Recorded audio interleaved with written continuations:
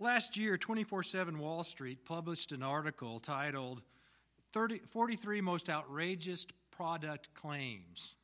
Every year, our government files claims against companies for falsely advertising. You may remember 5 Hour Energy, the little shot drink that's supposed to boost your energy. They at one time claimed that their drink was more potent than coffee, and doctors recommended it. As a result, they were ordered to pay $4.5 million in fees and penalties. Or maybe you've heard of Luminosity Labs. They said they had an app that could help prevent Alzheimer's disease, even though they had no proof to show it. As a result of that, they had to pay $2 million for false advertising. One of the funnier ones that I remember was Nissan.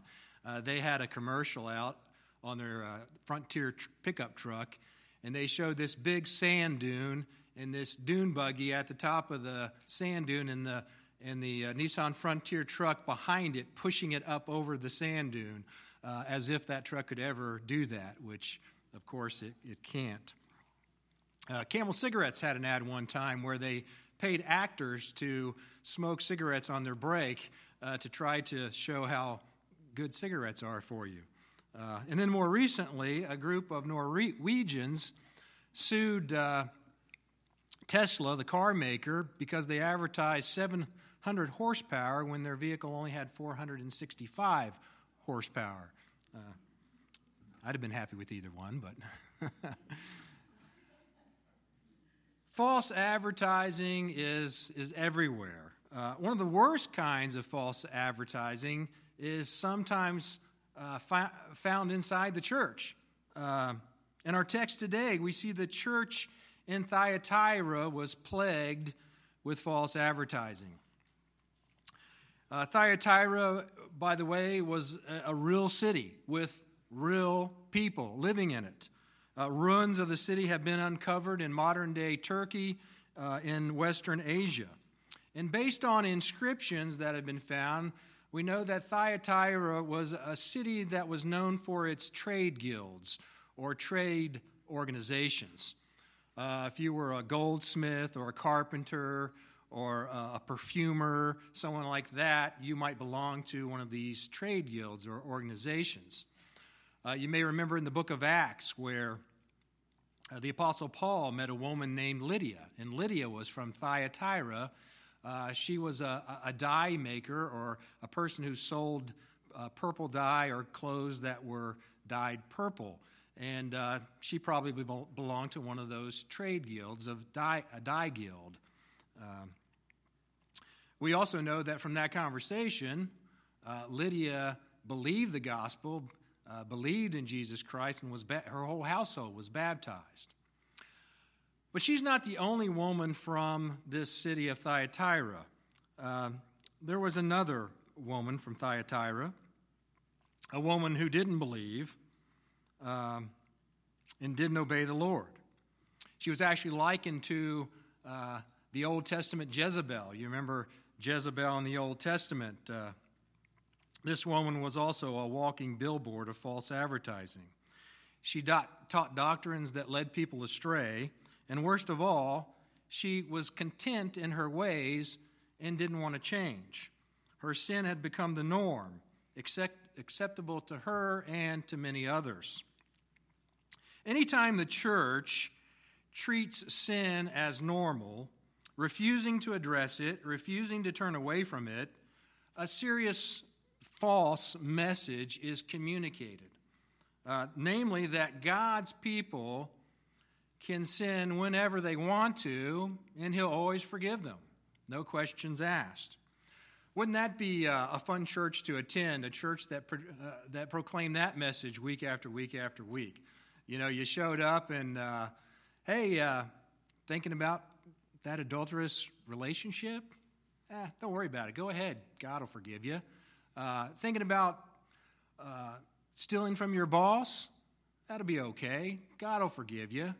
And on and on and on we could go. And yet we know the truth is that God will never honor and bless us if we choose to disobey Him. Back when I was in high school, I remember one year this young man came into our school system, and he'd been severely burned. I actually found out that his sweater had caught on fire, and in the process of trying to take it off, basically the skin on his face, entire his face, just melted, and he was scarred for life. Sin will scar us for life if we refuse to repent and turn it over to Jesus. God doesn't extend his grace and mercy to those who choose to live in sin. He extends his grace and mercy to those who humbly repent and turn away from sin. Paul spoke about this in Romans 6, verse 15, when he asked, "Shall we sin because we are not under the law, but under grace?" And then he answers his own question, "May it never be!" Exclamation point. Now in our text today, we see how God responds to sin. First, God opposes those who tolerate sin. We've been going through the book of Revelation, and we're up to chapter 2 now, so we're going to begin here in verse 18 in this rather short section that's addressed specifically to this church in Thyatira. So if you want to follow along, I'm just going to read a couple verses here, beginning of verse 18. "And to the angel or messenger of the church in Thyatira write, the Son of God, who has eyes like a flame of fire, and his feet are like burnished bronze, says this, I know your deeds." That ought to get our attention right away as we picture the Son of God with his blazing eyes and his bronze feet. We need to listen to this. He says, "I know your deeds and your love and faith and service and perseverance, and that your deeds of late are greater than at first. But I have this against you, that you tolerate the woman Jezebel, who calls herself a prophetess, and she teaches and leads my bondservants astray, so that they commit acts of immorality and eat things sacrificed to idols." That word there that's translated immorality actually is fornication. It's a sexually related word.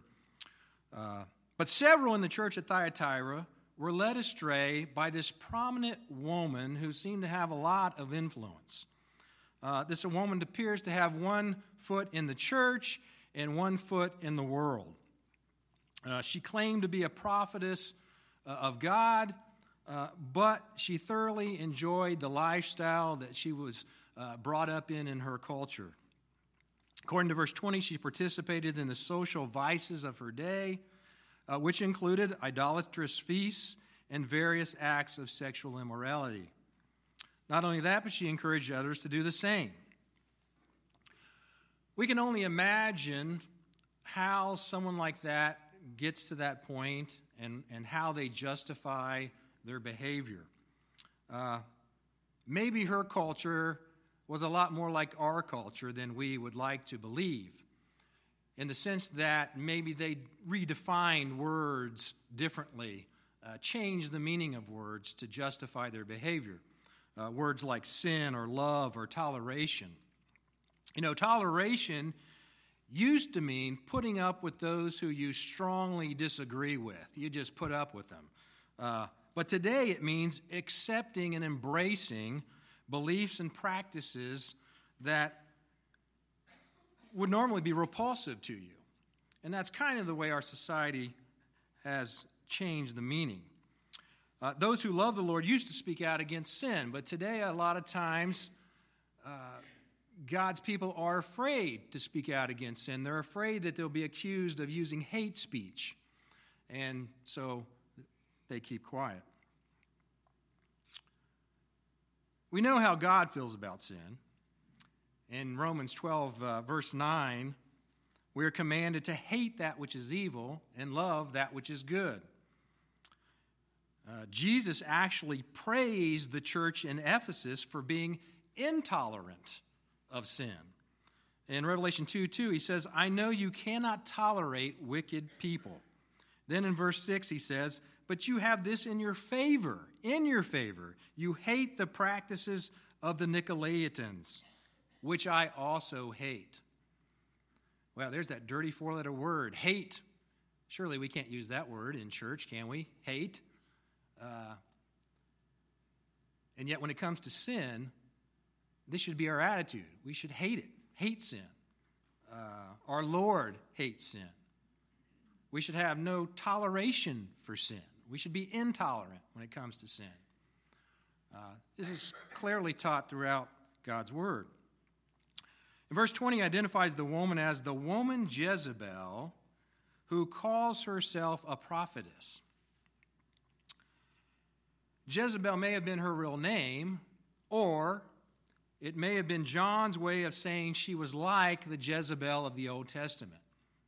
We don't know for sure. I may actually talk in a way that implies one and the other both as I go along here. But the point is, this was a woman who was leading people astray. She lived in the area of Thyatira, the church of Thyatira, and she was causing a lot of problems. But not everyone in Thyatira was following her example. Let's go back a minute to the Old Testament Jezebel. Think about her for a minute. She was like the worst of the worst, right? She led her husband astray. Her husband was king of Israel. She led him astray. She massacred God's prophets. She was a wicked and an evil woman. It's interesting to note that she was also thrown from a palace window, trampled by horses, and then eaten by dogs. I think there's got to be a message in there somewhere about how serious sin is, how destructive it is. But not everybody followed her example. Many were doing a lot of things right. In verse 19, it says many were growing. They were growing in their love. They were growing in their faith. They were growing in their service. They were growing in their perseverance.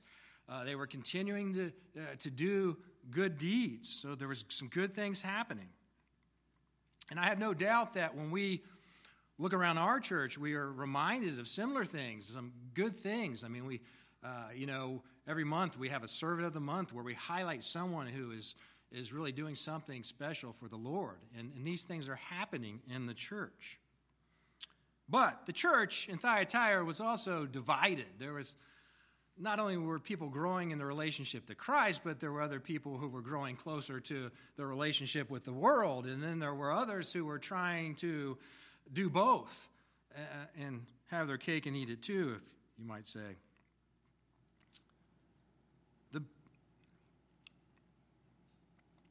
Our Lord is especially pleased when we're growing the way He wants us to be growing. When we're growing in our love and in our faith and in our service and perseverance and good deeds. And if you think about it, as long as we're intolerant towards sin, we will continue to grow.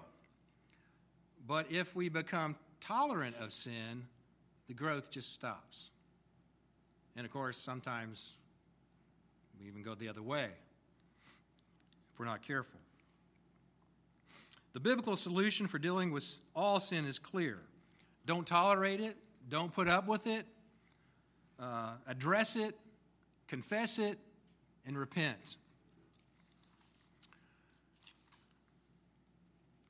Now, this doesn't sound like much fun. Sorry. I guess it's not. Repenting is not, I don't think it's designed to be fun. Experiencing godly sorrow isn't a fun thing.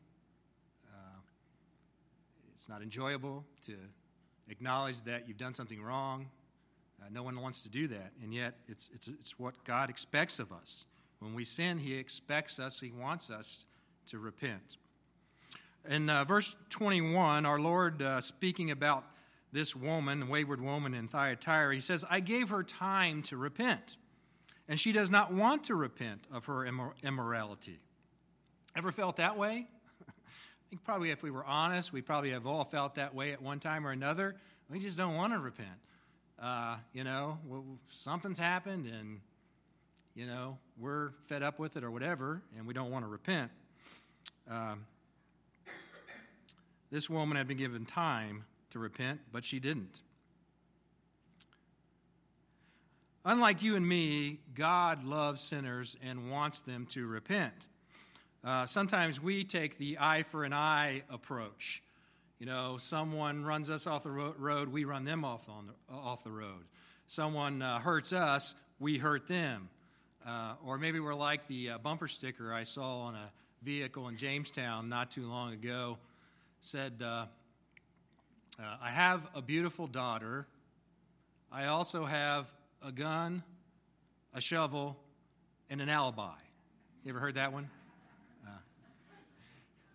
And I have to admit, I kind of chuckled when I first heard it, too. I mean, you mess with my daughter, and I'm going to kill you. That's the kind of the message in a funny way. But the bottom line is, aren't you glad that isn't quite the attitude God takes with us? I mean, our God is patient. He gives us time to repent.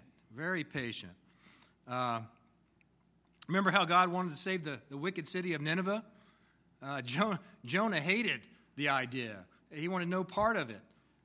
And yet God had to convince him that, I still love these people. I want them to repent. I want what's best for them.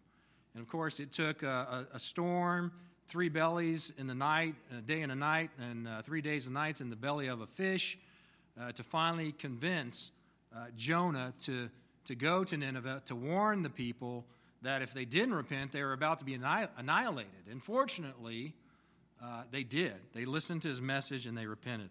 And in Jonah chapter 3:5, we read, "Then the people of Nineveh believed in God, and they called a fast, and they put on sackcloth from the greatest to the least of them. When the word reached the king of Nineveh, he arose from his throne, laid aside his robe from him, covered himself with sackcloth, and sat on the ashes." God is patient, but his patience won't last forever. He gave the woman Jezebel time to repent, but she didn't want to repent. Maybe you're here today and you know of some area in your life where you need to repent. Maybe more than one area you need to repent. If so, why delay? Why put it off? Why put God's patience to the test? Why subject yourself to his discipline? Why toy with his wrath? Why gamble with your own personal well-being? Just stop and do what you know is right. Or in some cases, it may actually mean start to do what you know is right. Because sometimes we need to stop and sometimes we need to start, don't we?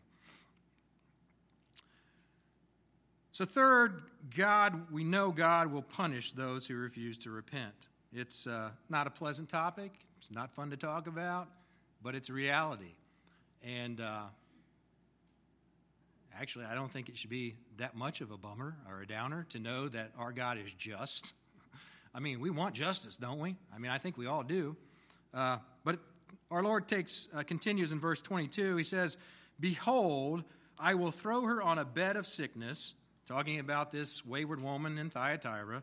He says, "I'll throw her on a bed of sickness, and those who commit adultery with her into great tribulation, unless they repent of her immorality.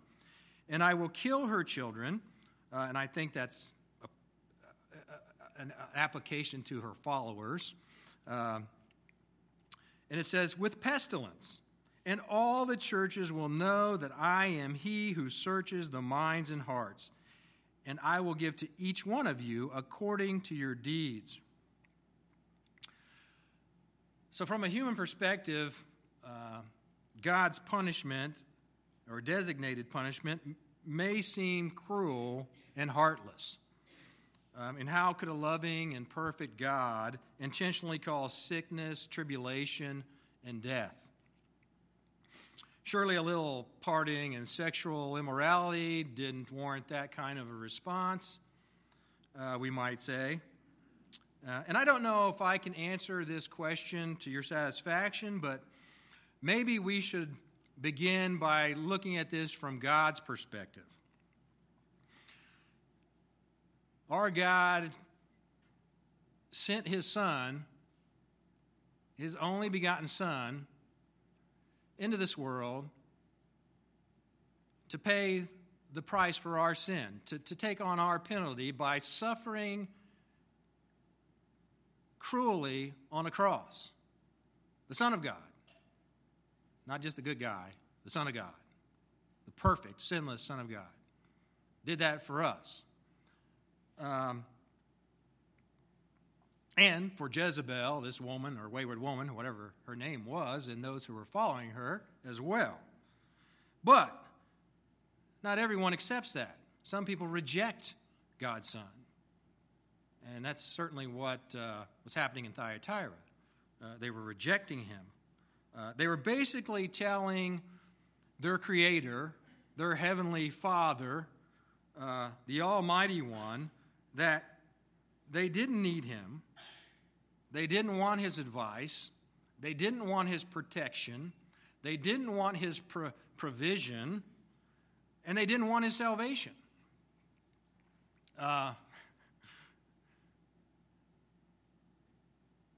Think about that for a minute.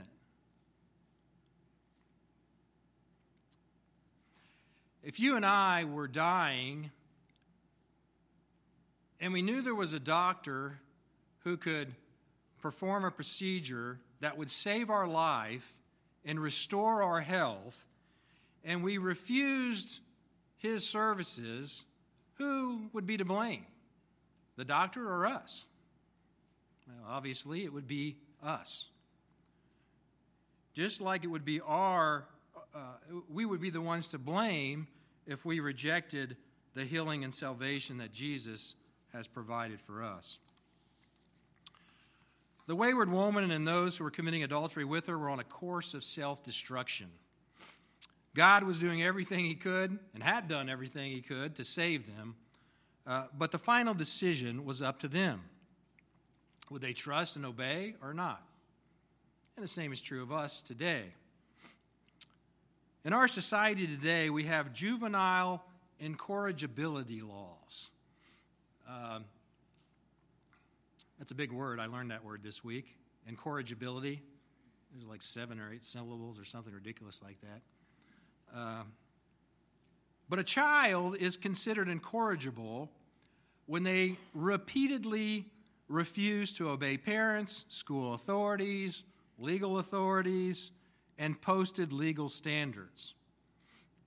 Now, obviously, all children are disobedient from time to time. But the incorrigible child's actions are repeatedly disruptive, dangerous, disobedient, and in direct violation of lawful commands. In our courts, if a child is determined to be incorrigible, there are certain punishments that might follow, which could include a fine, probation, community service, counseling, or even admittance to a correctional facility. All these measures are taken to protect and help the child, as well as protecting and helping those around the child. In a similar way, God's justice system has certain built-in incorrigibility laws. We can only hope the wayward woman in Thyatira and those who were following her example heard John's revelation and repented. If not, they had no one to blame but themselves. God's universal laws have been established since the beginning of time. Right and wrong are already written in stone. They can't be changed. We can't suddenly decide that a wrong is now a right. It just doesn't happen. And when it comes to sin, the wages of sin, any sin, just one sin, will always be death. There's only one way we can escape. We must put our faith in Jesus, trusting and obeying him as our Lord and Savior. Now, the good news, if this wasn't already good, it gets better, is that our Lord and Savior will reward those who keep his deeds to the end. He will reward them. Taking up in verse 24, we read, "But I say to you, the rest who are in Thyatira, who do not hold this teaching, who have not known the deep things of Satan, as they call them, I place no other burden on you. Nevertheless, what you have, hold fast until I come. He who overcomes and he who keeps my deeds until the end, to him I will give authority over the nations, and he shall rule them with a rod of iron, as the vessels of the potter are broken to pieces. As I also have received authority from my Father, and I will give him the morning star. He who has an ear, let him hear what the Spirit says to the churches." The message to the church in Thyatira concludes with an exhortation to those who have not joined the ranks of Jezebel or the deep secrets of Satan. Some think Jezebel was simply teaching a message that basically said, the closer you get to Satan and the more you involve yourself with evil and sin, then the more forgiveness you can experience and the more you'll appreciate God's grace. Obviously, nothing could be further from the truth. Paul addressed this lie in Romans 6, verse 1, when he asked, "What shall we say then? Shall we go on sinning so that grace will increase?" And then he responds, "May it never be!" Exclamation point. "How shall we who died to sin still live in it? Or do you not know that all of us who have been baptized into Christ Jesus have been baptized into his death? Therefore we have been buried with him through baptism into death, so that as Christ was raised from the dead through the glory of the Father, we too might walk in newness of life." Tempted to rabbit trail in all kinds of different directions after reading that, but I won't. Bottom line is, our Lord and Savior offers us a new life and a better way of living. A life that isn't dominated or controlled by sin, but a life that is governed by real love, not fake love. We use that word since it's so popular today. A life that's governed by real joy, not fake joy. Real peace, not fake peace. Real patience, real self-control, real gentleness. And he gives us the Holy Spirit to help us get there, to help us overcome sin, because we can't do it on our own. That's impossible. If you think you can just leave out of here today and say, "Oh, well, I'll be back at church in 6 weeks," or "I'll come back and pray to the Lord for the first time in 6 weeks," or "I'll come back to worship for the first time in 6 weeks," and you go out and you try to live life without God's help and the Holy Spirit, you're not going to be very successful. We need his help, and he gives us that help. If we abide in him, he will abide in us. Or as Jesus said in John 10:10, "I came that they may have life and have life abundantly." Now, I have to admit, when I read that, I had to stop and I think, man, I don't know. I don't really feel like my life's that abundant sometimes. And I had to really stop and think. And that's part of the reason why we have to get into God's Word, is because it reminds us over and over again of how grateful we should be for the things God has done for us and is doing for us. We do have abundant life. And while we still have struggles and we face challenges and we're tempted and we fall short, we have victory in Jesus Christ. And most importantly, we have the promise that we're about to look at here for all eternity. If we keep the faith and hold on to Christ and his teachings, we will reap the rewards both in this life and for all eternity. In verse 26, we're told that those who overcome will be given authority over the nations to rule with a rod of iron. Now that got my attention because I like this idea of ruling.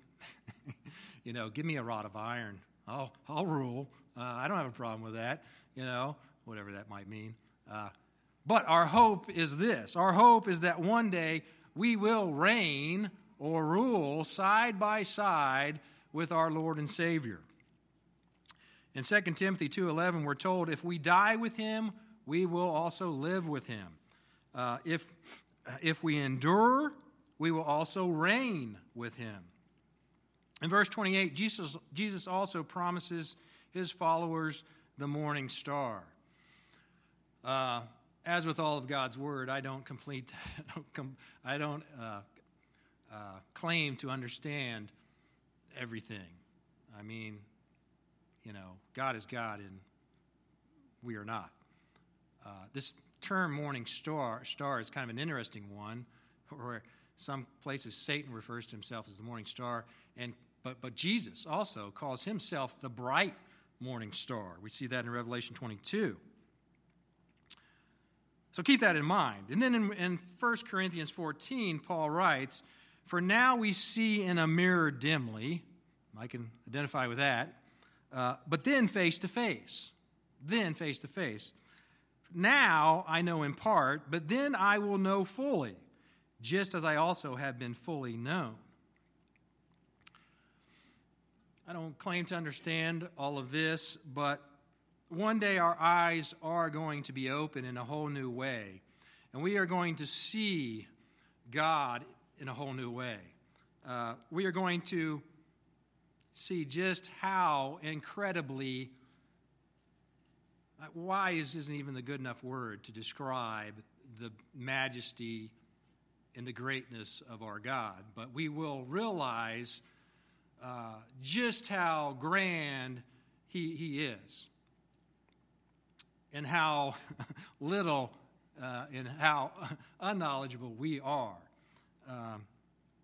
One day, we will see how great his love for us is, like we've never seen before, and we will realize how terribly unworthy we are, like we've never felt before. One day we will know, without a doubt, without a question, we won't have to wonder or do any what-ifs. We will know that our God is King of kings, Lord of lords, almighty creator of the universe, who has existed for all time and will exist for all time. Let me just close by reading 1 Corinthians 15, verses 51 and 52. It says, behold, I tell you a mystery. We will not all sleep, but we will be changed in a moment, in the twinkling of an eye, at the last trumpet. For the trump will sound, and the dead will be raised imperishable, and we will be changed. Change is coming for those who remain faithful and overcome. And that change is going to be very, very, very good. Let's pray. Heavenly Father, we just come before you today praising you and exalting you and thanking you for all that you've done for us. Lord, we're not perfect. We know it. We sin. We fall short. We know it. Just help us to admit it when we need to. Help us to repent when we need to. And Lord, help us to give you the thanks in knowing that you're there to embrace us, forgive us, pick us up, dust us off, and make us into the people you want us to be. We thank you that we have that hope. We thank you that our future is safe and is fantastic, knowing that it's going to be with you. We praise you and thank you in Jesus' name. Amen.